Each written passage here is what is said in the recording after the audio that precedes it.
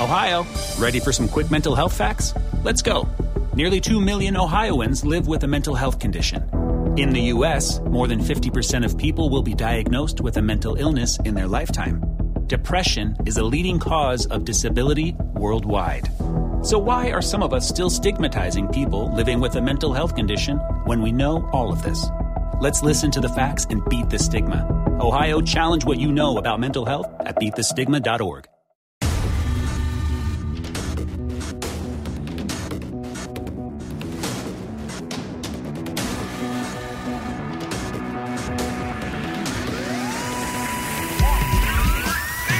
Hello everyone and welcome to another episode of Ammo and Danny's Irish Anfield Road. Now, the season didn't quite work out the way we were planning it in terms of what we were talking about last week with the league and all the rest of it, but we have got a massive game coming up on Saturday, and we have a good friend of our podcast, Darren Doherty, on with us from the Heathen Choir, who is going to be, we're going to be talking a little bit later about the obviously event we're putting on a little bit later in the year, but obviously predominantly to talk about this Liverpool game and this game on Saturday. How are you getting on, Darren? I'm not too bad, Danny. Thanks a million for having me. Oh, it's our pleasure. We love having you on, Darren. We've obviously had you on loads of times and we always love being able to have you. Now, Darren, obviously we're going to get talking about a few different things. We know you've got a song that's just been released today, which we're going to be playing during the halfway point of our show, which is really, really exciting. And I want you to tell me a little bit about that in a few minutes. But how did you find the weekend and that last game of the season? My voice has only just come back. So how did you find it? It's complex, isn't it? I went to Dicey's, infamous bar now, and watched it there. And I can honestly put my hand on my heart and say it's the most hectic, sick, intense I've felt during a football match in years and years. We had the two games on, and I was right beside them both, and saw everything happen. Just to summarize quickly where I stand on the whole thing is that for that period of time in the game when they were 2-0 down and we were drawn, I was so sick at the prospect of us wrecking it and not I couldn't even cope with it. That when they eventually scored the 3 goals so quickly like that, I was sick, but not anywhere near as sick as I would have been. So in some ways it was like a lesser of two evils. And I just went back to feeling kind of how I felt before the match, which was, what do you do? Because that's what I was going to ask you is, did you go into that game thinking that there was a chance? We discussed it last week and I said that my head was telling me that Liverpool weren't going to do it, not because we weren't good enough, but just because I feel that City wasn't going to get beat. Do you think that the devastation comes in the fact of how the other game panned out, as opposed to the fact that the way we played and everything else? I'm with you. Before the match, I there's no world in which I seen City losing that match. It just we played Villa a couple of weeks ago, and they're not great. Let's be honest. And so, but it's football, so there's always that chance. You know what I mean? Like it's why we love it so much, because there's always a chance. There's a football match to be played. Who knows? And yeah, there was a period of time when it looked like it was possible, but I don't know about you, but I haven't sat and dreamt about 4 trophies ever in my life. It's a new concept. I've never dreamt about winning 4 trophies. So I don't know. I'm a bit of a realist when it comes to this. I'd never really seen it happening. Of course, I flirted with the idea for 10, 15 minutes during the match.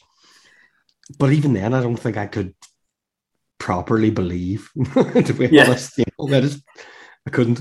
No, I'm the same as you, but Ammo isn't the same as you. And Ammo has been winning the 4 trophies for about 8 months, saying about how we were going to win it. Surely the way you thought about it, Ammo, must have been like the way the game was panning out, the fact that sort of the script felt like it was being written for Liverpool to just sort of win it on that last day. And then for me, the more devastating thing was the fact that normally when you think of all the great Liverpool comebacks, the Barcelona, the Dortmund, all these different ones, it always talks about how the fans have riled up the team to have this great comeback. That's two amazing comebacks we've seen at City's ground now. And the fans, like, half of them are tourists, half of them are businessmen, and there's about 70 actual fans in the stadium. Like, how much more of a killer is that for actual football as a whole? Well, I mean, talking about Man City is one thing, isn't it? I mean, the trophy parade was ridiculous. I think to quote or to use Darren's example of Dicey Riley's, I think if there was a trophy parade in Strabane, there'd be more people turn up than there would be at Manchester City's trophy parade. And personally, I was watching at the house. I just want to set the scene for people that aren't from Strabane, of Dicey Riley's. It's the smallest pub probably ever. It's the dingiest we pub, but we always say it's our dins, you know, it's our pub. And what they have a couple of big TVs, but they have a couple of side TVs. So for argument's sake, if Liverpool are playing and Manchester United playing at the same time, they'll always put the Manchester United game on like the smaller TV. Yeah. So I can't. Me and Darren would know each other from Dicey's, and that's kind of ultimately how we know each other. It's a weird kind of bar. Everyone knows where they're going to sit. And I kind of know where Darren... I know right away where Darren was probably sitting. And I kind of know what TVs and the angles. And it's just a mad kind of spectacle. What mad bar seeing both games at the same time. And like the slagging back and forth and the usual characters. And it's some atmosphere. And I can only say that if it was there, which it wasn't. If it was there, it would have been heartbreaking stuff at the end. Because there'd be 3 or 4 United fans that have all of a sudden turned into City fans. And it would have been... let's say there would have been a lot of slagging after a couple of drinks come that time on a Sunday evening. Myself, Danny, I was sitting at the house and I had my phone in airplane mode. I don't know about you boys, and let me know if you agree with this. It's weird over here in Ireland. Basically, whenever you're watching the match, sometimes friends from England can text you and they seem to be about 15 seconds ahead. Yeah. So I always when I'm watching the match at the house, I always put my phone in airplane mode because I can't stand it when someone texts me. Well, like, it's normally you, Danny, or whatever, texts me whenever like there's a goal gone and you're like, no, I'm about to watch this. So I have my phone in airplane mode, but see every single time, like a score notification come up at the bottom of the screen, my heart was like that because I just knew, it's only Leeds scored, it's only Arsenal scored. You know, every time I come up, my heart was like, and when they said big news, I thought, nah. When the Coutinho goal went in, that's when I started to go full on ammo. Anyone listening to this podcast knows what I'm like. And I had my 2-year-old with me and I was diving around the living room and, oh man, I was pacing up and down. I was jumping around. It was, but, Danny, you mentioned about City there. I don't know what to say. For me, to score 3 goals in 6 minutes, that was their Istanbul moment, wasn't it? You'd seen Pep Guardiola, he was really feared. And we always knew that Liverpool were going to finish the job because it's Anfield, it's Wolves, nothing to play for, really. Liverpool were always going to finish the job. I don't even know what your question was, but what a day. What a day it was. And the only thing I can say was when I was watching it, I thought to myself, if Liverpool win, they never do it the easy way, so it's written in the stars that we are going to win. Because it wouldn't be like Liverpool to win by 10 clear points, would it? It would always be last minute. And as Darren said, you're feeling sick. That feeling of feeling sick in your stomach, if you're a true Liverpool fan, you know that feeling. And it's a feeling that you kind of have to live with. It's a feeling that like we're all going to have come Saturday, and it's a feeling that I'm thinking about it now. I'm laughing because I haven't got it. But when you have that feeling, it's like, Darren, tell me, it's horrible, isn't it? It's horrible. Well, at half time, I went into the toilets, and there was 2 or 3 other guys out at the same time, and nobody could talk. I swear, and somebody let out a weak chuckle, going, did the business, went straight back out again. It was so weird. Like, it's such you make a good account there of what that feeling's like. It was, but isn't it good to feel alive? You know, it's good, but it's bad. It's Danny, I mean, you know the feel. We're just like when you're sitting there and you're thinking, right, Villa are 2-0 up here. Liverpool 1-1 at home against Wolves. We've got nothing to play for. We just brought Mohamed Salah off the bench. You're sitting there thinking, now or never, like.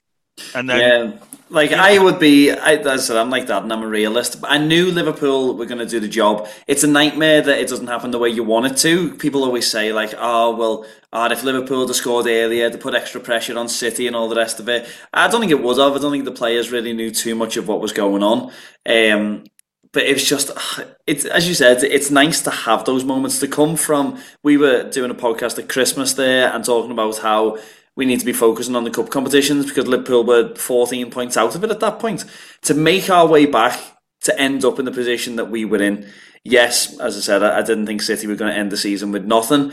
But to have that moment, as I said, the week before I was on this podcast saying, no, I can't see it happening. Sunday afternoon, I was screaming in my living room, was just like, if we score, we're going to do it. We're going to do it. My wife was like, shut up, we stop talking all that. And I just screeching my lungs out in my living room with the kids and all. Because it was magic, wasn't it? And it was great. It was great, as you said, to have that moment, a moment that we have probably never thought of, with it being a certain generation of Liverpool fans. We've never had that thing of thinking of potentially winning a quadruple. It's never been on our radars until this year.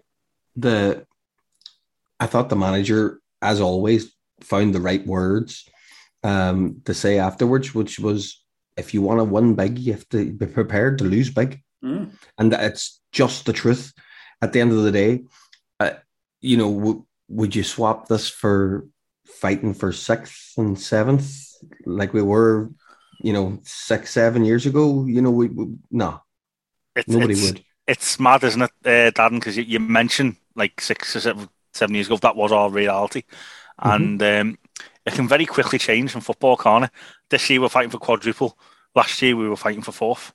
Do you know? And that's the reality. That's the actual reality of Liverpool Football Club right now. But, what I will say, Jurgen Klopp got man of the year and he hasn't even finished the last game of the season yet. That just goes to show what a season Liverpool have had. And I think on reflection, and we're not quite at the end of the season yet because we've got big years to fight for, but on reflection, I think the fact that Liverpool City Council have announced that there's going to be a trophy parade no matter what, says that this season's been spectacular. Isn't that right? Yeah, and you know what? It kind of brings us on to our next point, is that there's been an announcement that there's going to be a trophy parade next Sunday, day after the Champions League final. We're about to play a massive match against a team that we got tanked by last time we played them in the Champions League final, with the potential that we could lose that game and then have to do a trophy parade afterwards. I'm not sure how I'd feel as a football fan, but how do you see Saturday going, Darren? Because I think we're arguably going into this game as favourites, which is a massive leap from last time we played Real Madrid.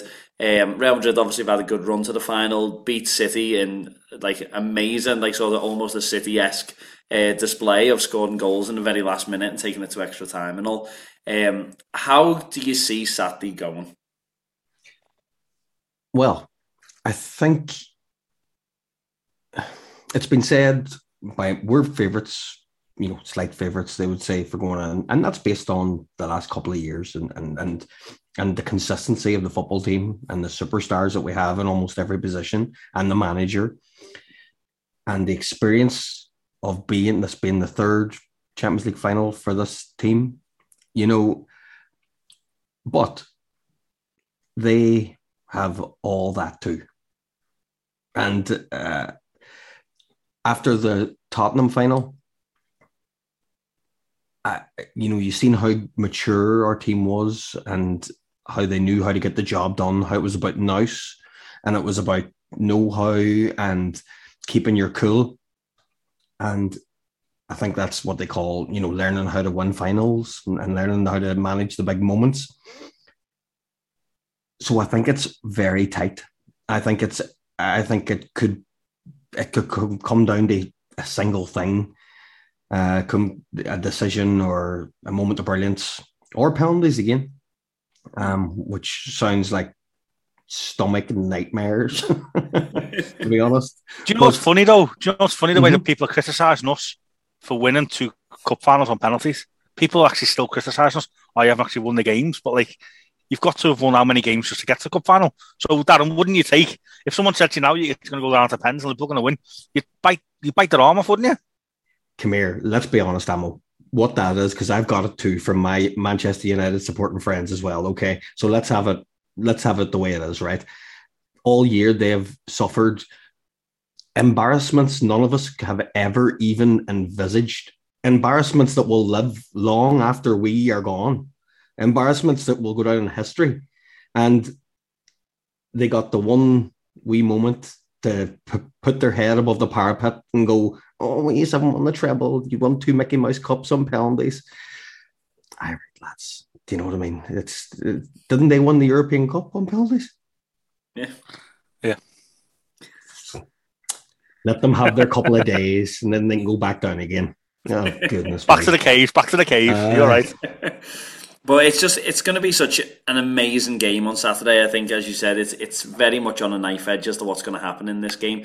Do you think the fact that we might be without Thiago in this final might be a deciding factor in this? Because our midfield, I think we can probably say quite honestly, it wasn't at its strongest against Wolves there in that last game of the season once Thiago went off. Do you think that's going to be a decisive factor with them having the likes of Luka Modric and Toni Kroos and boys like that in their midfield, or do you think we've got enough in the squad to be able to deal with Thiago not being there?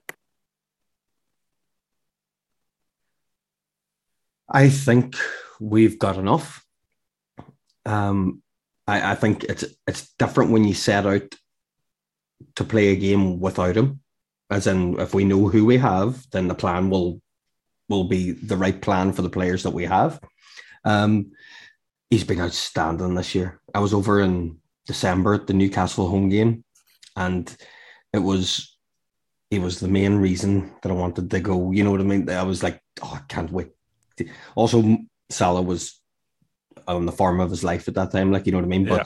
But to see Thiago play was really what I wanted to see the most. I feel blessed that I did, to be honest. It's a joy. I don't know. It was, I suppose, even at the weekend during the Wolves game, he was kind of decisive before he went off, like, you know. So would we be better with him? Absolutely. But do I think him not being there means we lose? Not necessarily. Yeah, good point. And he has had a fantastic season. I think, Danny, I wouldn't say we criticised him. What I will say was that we were sitting there, weren't we, Danny, you know, a couple of months ago saying, well, the jury's not quite out yet.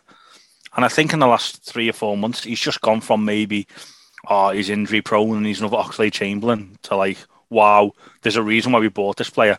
And he does that little move, doesn't he? Where he kind of cuts inside, rolls it, and then he'll do a ball that not even you can see and you're watching the whole pitch. And it's normally pinpoint, isn't it? It's just, he's a magician on the ball, isn't he? Yeah, and I think that's why we worry about whether him not being there is going to be a bit of a decisive factor, because, as you said, when he went off at half-time, I think we found it that little bit more difficult to break down Wolves' back line. Real Madrid, obviously, are solid, so to be able to beat them without someone that's going to be able to unlock the door like that might be a little bit difficult. But do you think that we need to have Fabinho back in that last game, sitting in that midfield to give us that real fighting chance? Because we know Henderson, we know Keita and all that. We know that the ability that they've all got. But do we need someone solid, like either a Thiago going up or a Fabinho sitting back, in order to really have that fighting chance, do you think?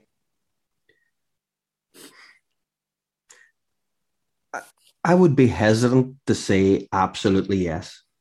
Now, our best midfield, by most people's estimation, is Fabinho, Thiago, and Henderson. Okay, that's mine anyway. Okay.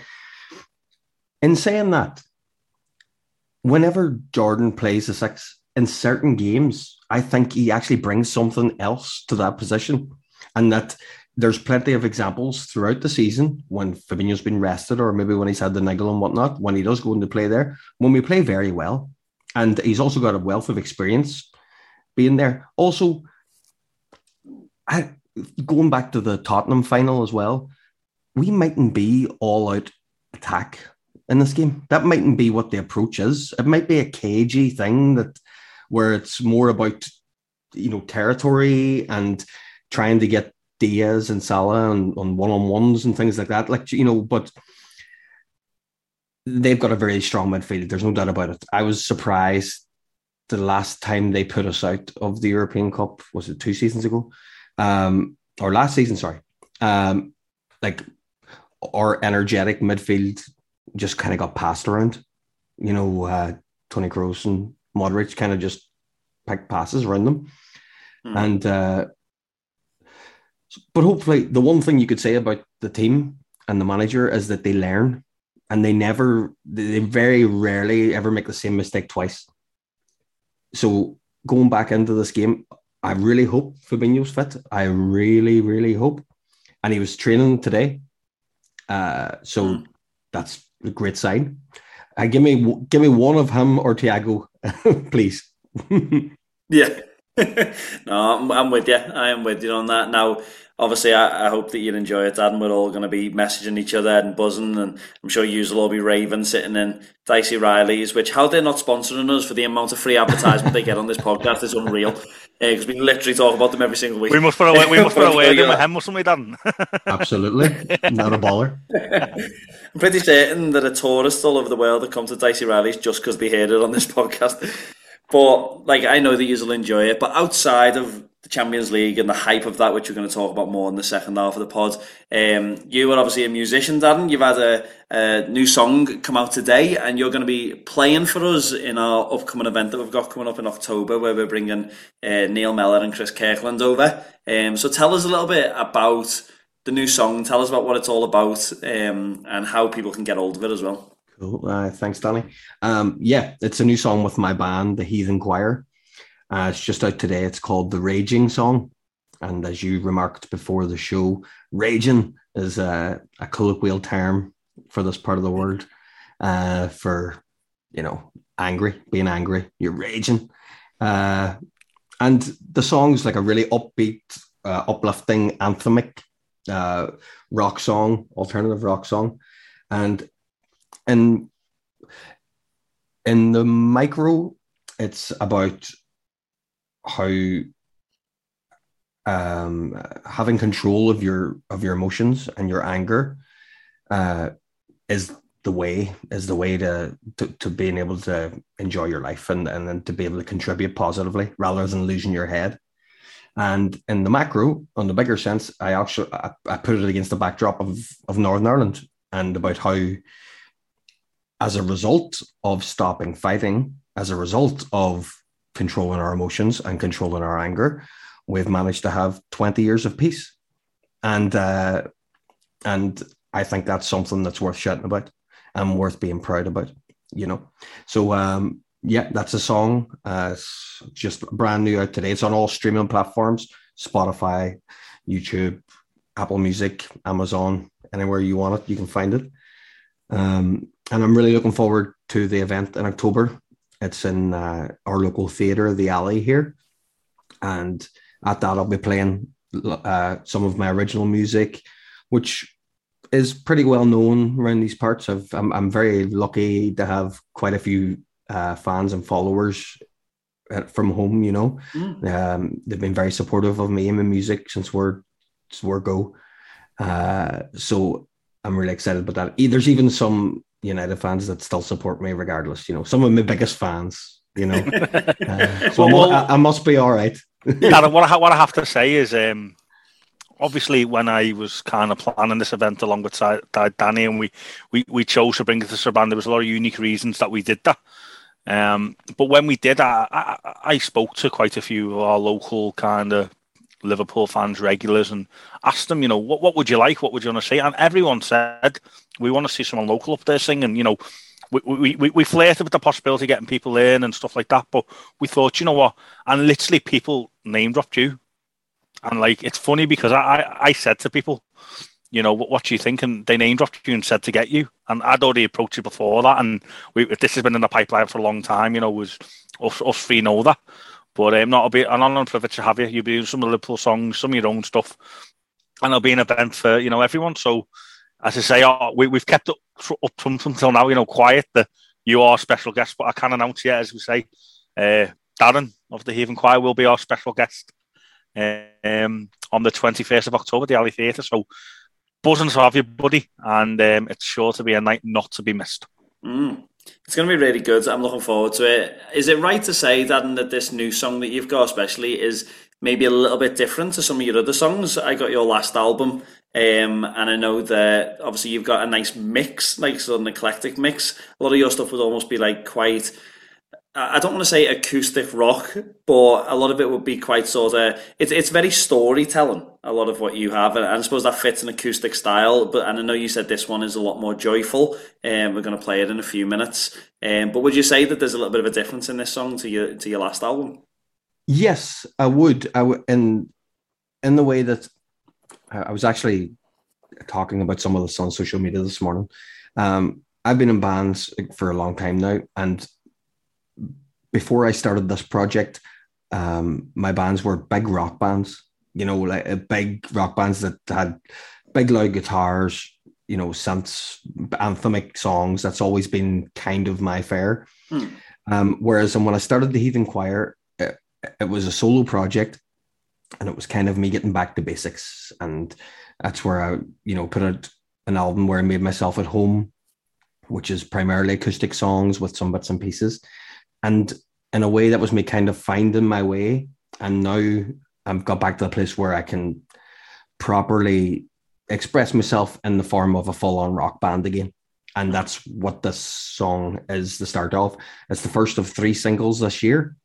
And so there'll be 2 more coming up. But yeah, you'd be right in pointing that out. It's a full-on rock song, Yeah, that's good. Like, I'm looking forward to it, and I'm definitely looking forward to it. And your set, as I said, I got your album last time, and I enjoyed the music that you've got. I wouldn't be a big rock fan, I'll be honest with you, but I really liked the storytelling mode of which you portray your music, which is really, really good. And I know that obviously on the night, especially of the event that we're putting on, it's going to be amazing to be able to have your music as well as the Liverpool music. And we said earlier in the pod that we are fans of a certain generation. So what do you think it's going to mean? Because obviously a lot of the boys that maybe you spend time with in Dicey Riley's and stuff, they're all our generation. So to have 2 footballers that are from our generation, ex-Liverpool players coming to Strabane, what do you think that's going to mean for the city as a whole? Like? The city, the town, Danny, the town. let's pick it up, boys. Just keep talking about it all the time. If you want the Queen will give us city status. You want to be like Derry, you got to call yourself something big, you know what I mean? Strabane wouldn't want the city status from the Queen, would they? That's a very good point. That is a good point. It's going to be class, and it will mean a lot, as you say, people from our generation, because part of the reason that we're loving every second of this current football team is because we suffered, and we suffered the nearlies and the not quites.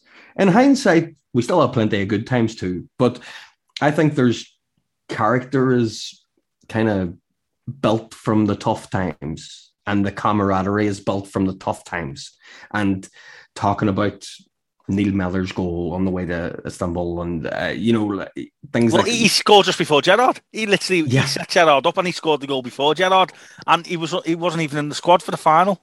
And it's stories like that. He was injured, wasn't he? He was injured, so that's the thing. So I think it was Chris Kirkland. They were both injured, so they both didn't get to the final. The matchday squad. So that's where they've got stories to tell, and it must break the hearts. But it'll be interesting, definitely. So honestly, it's the first time I think anything like this has happened in Strabane. I remember 2014, I was in Belfast and attended an event with Robbie Fowler, Steve McManaman, and Jason McAteer. Yep. And which was first time I was ever anything like that as well. And it was absolutely brilliant. So I've already been telling the guys that this is a not miss event that you got to be at. It's fulfilling the dreams of younger versions of ourselves. You know what I mean? That's part of the reason we still love football, is so we can still be big kids. So a night of reliving old times, celebrating the current side, and just celebrating being a Liverpool and football fan, I think. Yeah. It's going to be good, and as I said, we've tried to offer as much as we can for what you're going to get in terms of being able to actually meet the players afterwards, get pictures and different things like that. So there's a lot on offer, and as I said, we're really looking forward to you being able to come and being able to entertain us with your music as well as the Liverpool songs that we're going to play. But we appreciate it, Dan. We're actually going to finish this half of the podcast by playing your song that's just come out, and we do thank you that we can play it. The Raging Song by the Heathen Choir. Thank you so much for coming on, Dan. Really, really appreciate you being here, bud, and I hope that you really enjoy Saturday, and it turned out a little bit better than last time. Yeah. Absolutely. Thanks for coming on. Thanks a million for having me on, as always, guys. Love what Legend, Legend, Dan. Thank you so much. Yeah, thank you so much, man. Now, here to play us out, as I said, is the Raging Song by the Heathen Choir, and thank you all for listening to Ammo and Danny's Irish Anfield Road. We're on a mission to not get thrown out.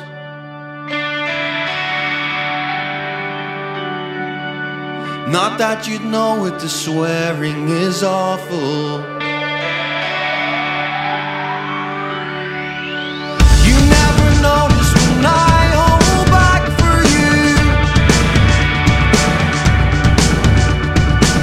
Or maybe you do and you just won't let on.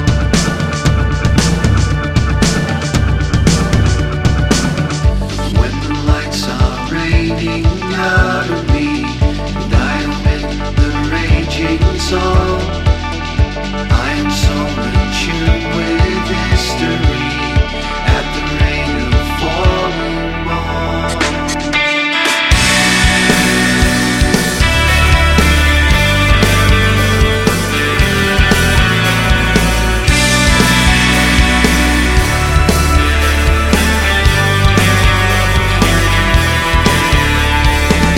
You love your colors and I like your accent. We're not so different, you and I.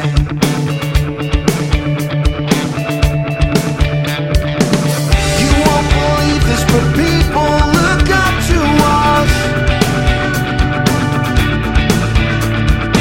It's been 20 years and the peace is still strong.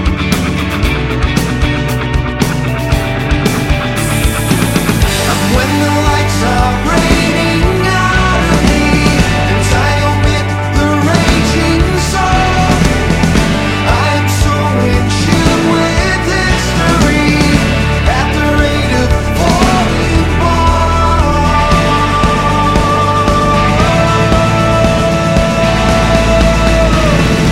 You know what it's like. You know what it's like. You know what it's like to be a raging night. In a weekend we could burn this whole country. We wouldn't do that to our home.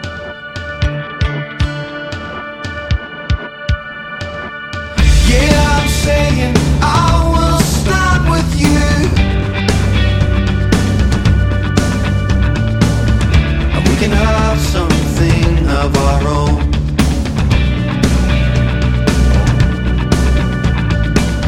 And when the lights are raining out of me and I omit the raging song, I am so in tune with history at the rate of falling bombs. There's a rainbow on my interstate. You can feel it in your bones. We can search for light on darker days. Wouldn't leave you on your own.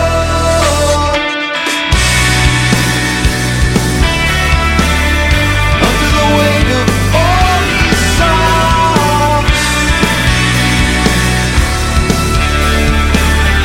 Under the weight of all these songs. Under the weight of, under the weight of.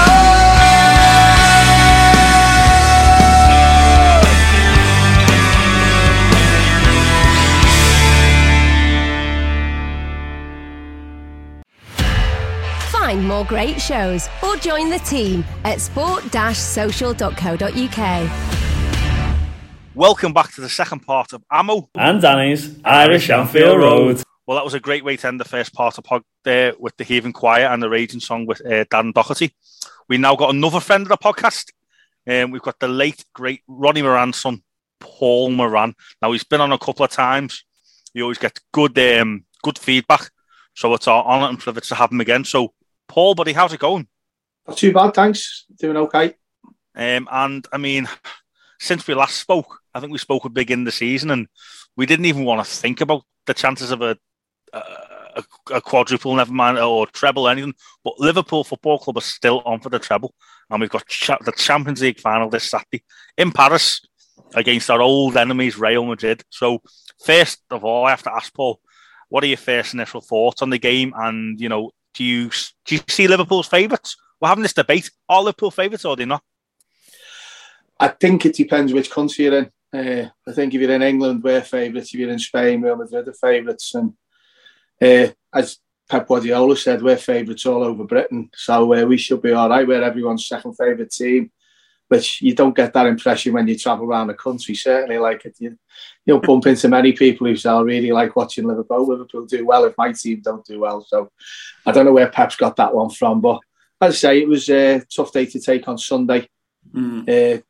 There was two discussions about Sunday, actually. There was the one when they were 2-0 down. I said at the end of the game to my son, I said, I was glad we never scored when they were 2-0 down to take the lead, because the place would have gone absolutely ballistic. And then what happened would have happened.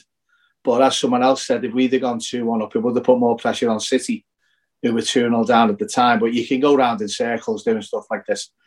It's like people going on, the draw with Brighton cost us the league, or the draw with Tottenham, and then you say, well, if they had to do with West Ham, we wouldn't have been in that position on Sunday. So you just literally go round in circles. It's over the 38-game season, and they got one more point than us, so there's not much we can do about it now. Yeah, and we were just chatting in the first part of the podcast, and we were saying, as Liverpool fans, that feeling of being sick when you're watching a game, and that's the way we described it, when you see Villa go 2-0 up and Liverpool be 1-1, and the feeling that we might win, that feeling, that sickness in your stomach, we were saying that as Liverpool fans, you kind of have to get used to it, don't you? If that makes any kind of sense to you. Do you mean the feeling that we were drawing when we should have been winning type of thing? Like, just that Liverpool never do it the easy way. We never do it the easy way, do we? It's never No. it's as my son said, from Wolves' goal, I managed to swear about 8 times during the build-up to the goal. From the point when Canate went underneath the ball to it actually going in the net, I was just sitting there. I wouldn't do what I was saying, but I was like, and then he scored, and I just looked at him and he went, you knew that was going to happen then, didn't you? As soon as Canate missed it, I knew we were in trouble. But then, we got the equaliser back, and then unfortunately by the time Salah got the goal to make it 2-1, it was too late for what City were doing then. So it was one of them things. Yeah, and the final itself now, so the Champions League final, Real Madrid in Paris. Hopefully Thiago's fit. Hopefully looks like Van Dijk and Mo Salah are back in after coming off in the cup final there. So how do you see the game going? Where do you think it'll be won and lost for? Well, I think you say about the injuries there. I think Salah and Van Dijk are certainties to play. I don't think there's any question they'll play. Saying that Van Dijk didn't play on Sunday, he was out at half time smashing the ball around the pitch and running around. So, it's not. And he even at Wembley against Chelsea after the penalty shootout, he was messing around in the dressing room then. Yeah. After the game, he actually come off in. So, he's hardly, I know he'd won the cup type of thing, but he was messing around as well. So, yeah, Salah don't think was a problem. He come on and played anyway. I think Fabinho will be fit to play. I don't think Thiago will be, although the latest reports here from about an hour ago was he is having physio and there's a possibility he might be all right. Because he was saying it was his hamstring on Saturday, but it's not. It's something to do with his Achilles. Now, right. whether you risk him with the 4 subs now and you can sort of take a bit more of a chance in playing from the start. I'm sure they'll know whether he's capable of playing an hour on. I'd love him to play against them. I think he'd flourish against Real Madrid the way they play. I think he'd flourish against them. I think he'd give us a lot of attacking options. I think, again, it's easy to say. I think we'll win on Saturday. I didn't think we beat them in Kiev. Yeah. I didn't think we had a strong enough 11. But this time I think we have. And do you think it's easy to say this, isn't it? But obviously their obvious threats are, Benzema and Vinicius, aren't they? They're the 2 people that you can kind of point out. Yeah, well, you could say that depending whether it's Matip or Canate at the back with Van Dijk, the two centre-backs have been like our strongest players this season as well. Everything's built up from there. Everything's come from that. From the security at the back. I know people say the high line and all the offsides and that. It was that game the other week when he said Burnley had 6 chances. 5 of them were actually flagged offside. And they're saying Burnley have had 6 chances. Well, he didn't. They had 1. Yeah. And it's the way they play, they've got it expertly done. If you look at the number of offsides we've caught teams this season, we're miles ahead of anyone else catching people offside, although it gets caught out now and again, and that's the risk you take.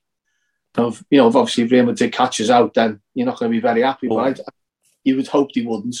Vinicius has got pace, hasn't he? And then you've got the likes of Modric and centre midfield. Do you see a scenario where Real Madrid dominate the game, or do you think Liverpool dominate the game? I see a scenario where it'll be a stalemate and it'll be settled by 1 or 2 moments of brilliance.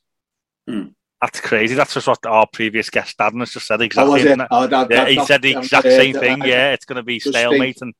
I was looking at 1-0 again. I think it'll be 1-0. So I don't think we'll win, but I think we'll win 1-0. Let's ask a horrible question here, and it's a question that we can't seem to answer, so let's hope you can. Paul, who'd you start up front? If the three of them are fit, I'd go to the original 3. Firmino, Salah and Mane. I'd go for them 3. And you'd keep Diaz and Jota on the bench? Diaz and Jota on the bench, yeah, to say, if we're 1 up, then you can bring Diaz on and Jota to stretch them. Because they're faster. Possibly, obviously, than Firmino, certainly, but the other 2 are fast enough. You can bring them 2 on later on when it gets a bit stretched. But what would you do, Danny? Would you do who do you start up front on Saturday? I think Paul's kind of hit the nail there. It's hard to say, isn't it? I think if they're all fighting, they're all fit. Like, I personally would probably go Salah, Mane, Diaz. But I think it's probably the bigger question there. We've got such a solid team, which is something that we weren't able to say in the last final against Real Madrid, that we've got such a strong squad that we're able to have this debate, which is only a good thing for going into a final, to know that you've got potentially 5 different strikers who can all do a great job in any of those 3 positions. So it's going to be interesting. But what would you say, Paul? You've seen a lot of the games this season. I think one of the debates that me and Amo have continuously had is that, for me, Matip needs to start over Canate in the final. For me, Canate looks like he's got a mistake in him. I think he showed that at the weekend. Would you feel more secure in Matip, or what do you think in regards to that situation as well? I think it's a 50-50 thing between the 2, and I think Canate is better in the air than Matip. But Matip reads the game better than Canate. So you need Van Dijk with one of them 2. I'm personally not that bothered which one of the 2 plays. I don't think it makes a great deal of difference as long as Van Dijk's with one of the other 2. It's the same as the up front. I think you've got to have Mane and Salah and then one of the other 3. Now, whether he picks Bobby to try and... Because it's that, if he plays against Real Madrid, he come on Sunday against Wolves and appeared to not know we were in red, because his first 5 or 6 passes were just literally passed to a Wolves player without even him having to stretch to get them or, to reach the ball. Yeah. But then he comes on and does magic. It's one of them things. You can literally go round in circles, and of course, once the team's named on Saturday night at 7 or whatever time it is, there'll be all people on Twitter saying, well, he should have done this, he should have done that. You just got to leave them to it. We just lost the league by a point did we have 91 or 92 points, whatever that we had. We've won the FA Cup. We've won the League Cup, as I still call it. And we're in the final of the European Cup, if you like. The Champions League. How can you criticise them? Yeah, you're right. There was people at the match on Saturday having a go, on Sunday, I keep saying Saturday, on Sunday, having a go about us being 1-1, and then when we were 2-1 up, and obviously City were already 3-2 up by then, they said, you've blown your chance. You've done. I said, how have we blown our chance when City are winning? How can we control that? But I think it's... it's one of them things, isn't it? Like, you don't want to just sit there and say, everything Jurgen Klopp does is brilliant. But you would say, on the law of averages, from what he does do, he gets 95% of it right. And he got manager of the year as well. And that's without even the European Cup final being decided. So we are having that good of a season. And tell me this, which is again, it's one of these questions where you can go around in circles, right? But, you know, you say it's going to be, you think it's going to be a stalemate between Liverpool and Real Madrid in the styles of play. I'm going to put this fight forward for Matip. Do you think the way Matip, and we all know what he does, he has that run forward, doesn't he? That kind of, he'll dribble past 2 or 3 players like that. I don't understand why other teams haven't clicked onto it, but people still don't understand it. Do you think something like a stupid Matip run could be the difference? Well, you say the moment of brilliance. I would put that into the. And if you got the other, it doesn't really matter. It sounds stupid to say it, like when you're coming into a Champions League final. I'm not bothered who plays on Saturday. You got the ones who can't play. Matip going on his mad runs from the back. You know, you obviously got the cover on for him when he does that. I think Anderson's a certainty to start the match. Yeah. I think Fabinho will start. Now, it depends who the other one is he puts in midfield, and whether it's Naby, who he's you know... He's been hit and miss, hasn't he? Well, he's like popular with the fans, but it's sort of like he's popular in one of them ways where everyone wants him to do well, and he doesn't do as well as you want him to do, if I can put it like that. Yeah. He's not an unpopular player. He doesn't get much stick during the game, but a lot of the time he doesn't seem to be creating what you think he can do and what he does occasionally do. There's someone pointed out on Saturday, again. I'm going to turn the off button and just switch it off.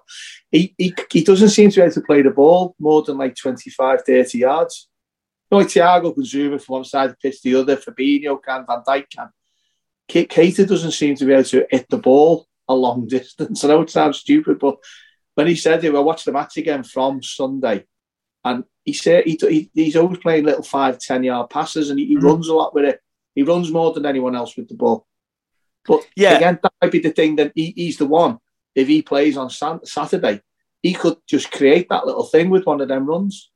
And no doubt, someone's son from 50 years ago is on a Spanish podcast now saying that Modric could do it, or, you know, Valverde could do it. If that's, is it Valverde? It's Valverde, isn't it? Yeah. He could do it type of thing. It's one of them situations here now where I think we'll win. Liverpool fans think we'll win, and everyone else in Spain thinks Real Madrid will win, and you can't really argue against either fact. I can't sit here now and say we definitely 100% win, because you're playing against a quality team with quality players. And, you know, the likes of Eden Hazard and Gareth Bale, you look like they're going to be fifth to final, and they don't even get a game. No, and they've got the likes of them on the bench, which is quite... Bale is a very strange situation there. I'm not seeing a situation like that in any other country or any other team, where, you know, how he's treated by them and how he seems to be happy to be treated up to a point. Obviously, you don't know what he's saying behind Paul, the scenes. $300,000 a week. That's obviously going to help, isn't it? Like, you know what I mean? You've got that to fall, like, literally fall back on type of thing. You make a bed out of it after it. You know, he's happy to be there. You know, you get players who aren't happy to do that and want to play, and he seems to be one of these that he's just got into the Spanish mindset, and he's quite happy just to be there. Speaking of players off the bench, and we haven't mentioned it in this podcast, we've been so busy mentioning Jurgen Klopp and our event in Strabane and obviously the cup final. Let's just all take a moment to speak of Divock Origi. It's going to be his last game for Liverpool. He might not even get on the pitch. He got a great reception. Sorry? I don't think he's not fit.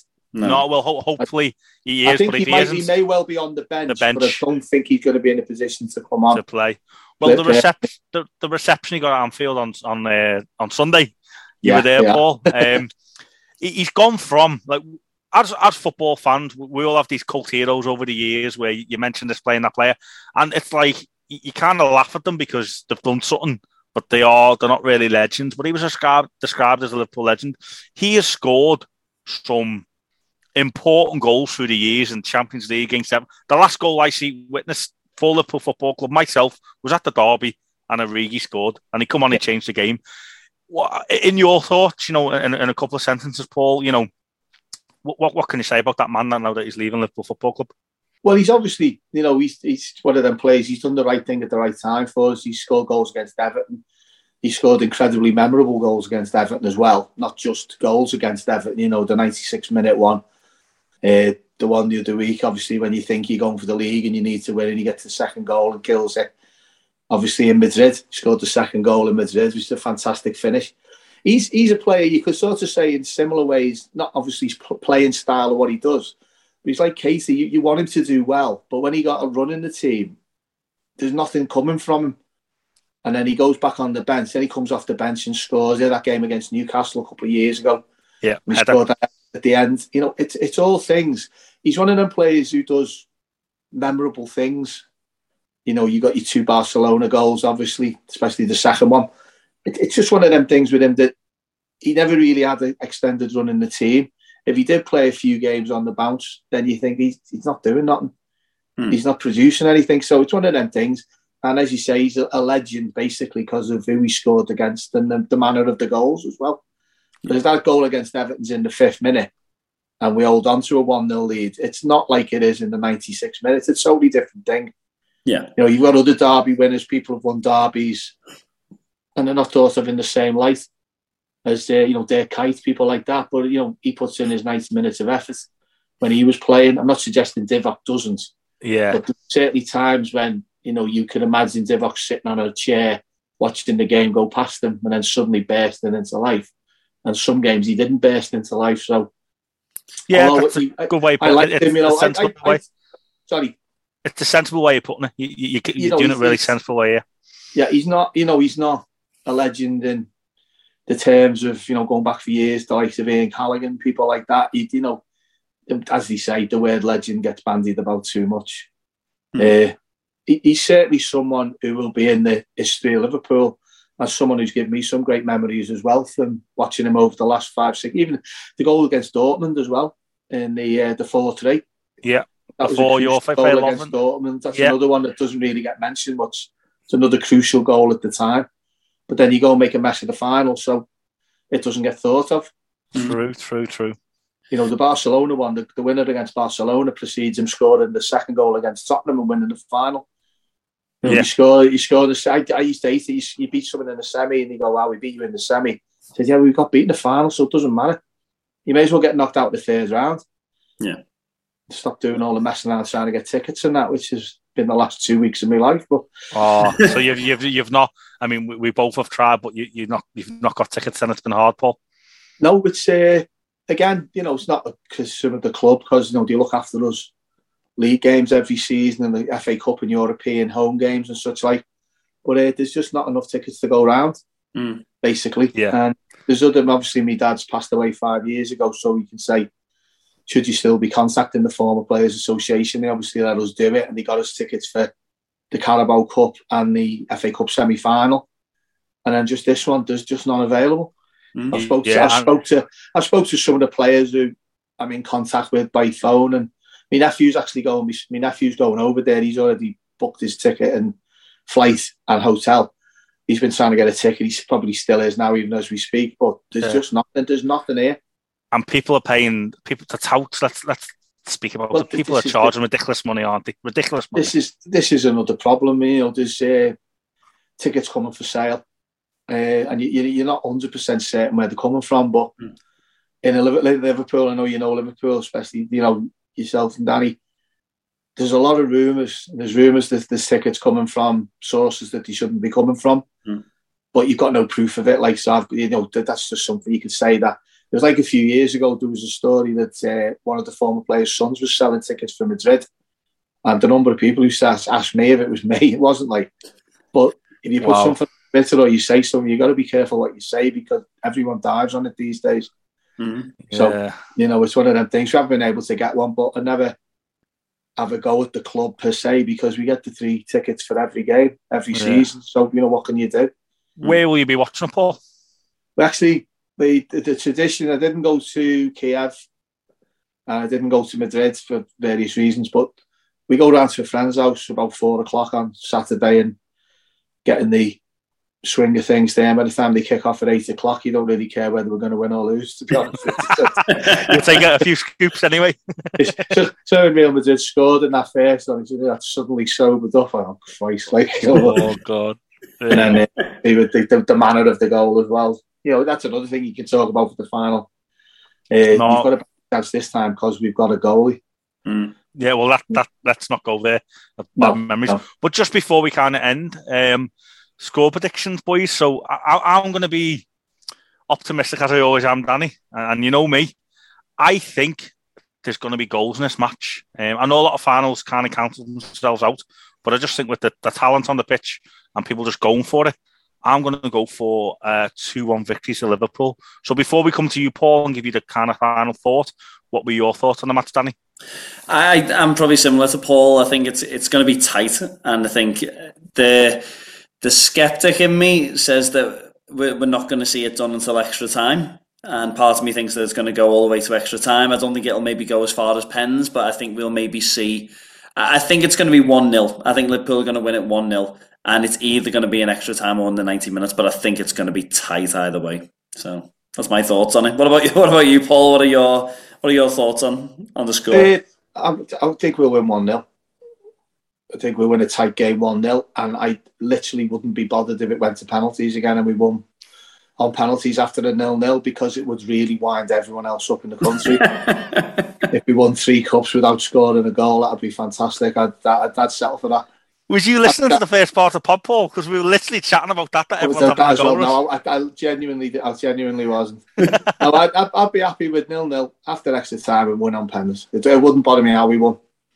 Well, there you go. We got it in a bag there. So hopefully come next week when we have Chris Kirkland and Neil Mellor on the podcast, we will be European champions again for the 7th time. Paul, it's great to have you on. You're a legend in your own right. You always speak so wisely. And let's hope that we're all laughing and smiling and celebrating come Saturday night. But in the meantime, thank you for listening to Ammo and Danny's Irish Anfield Road.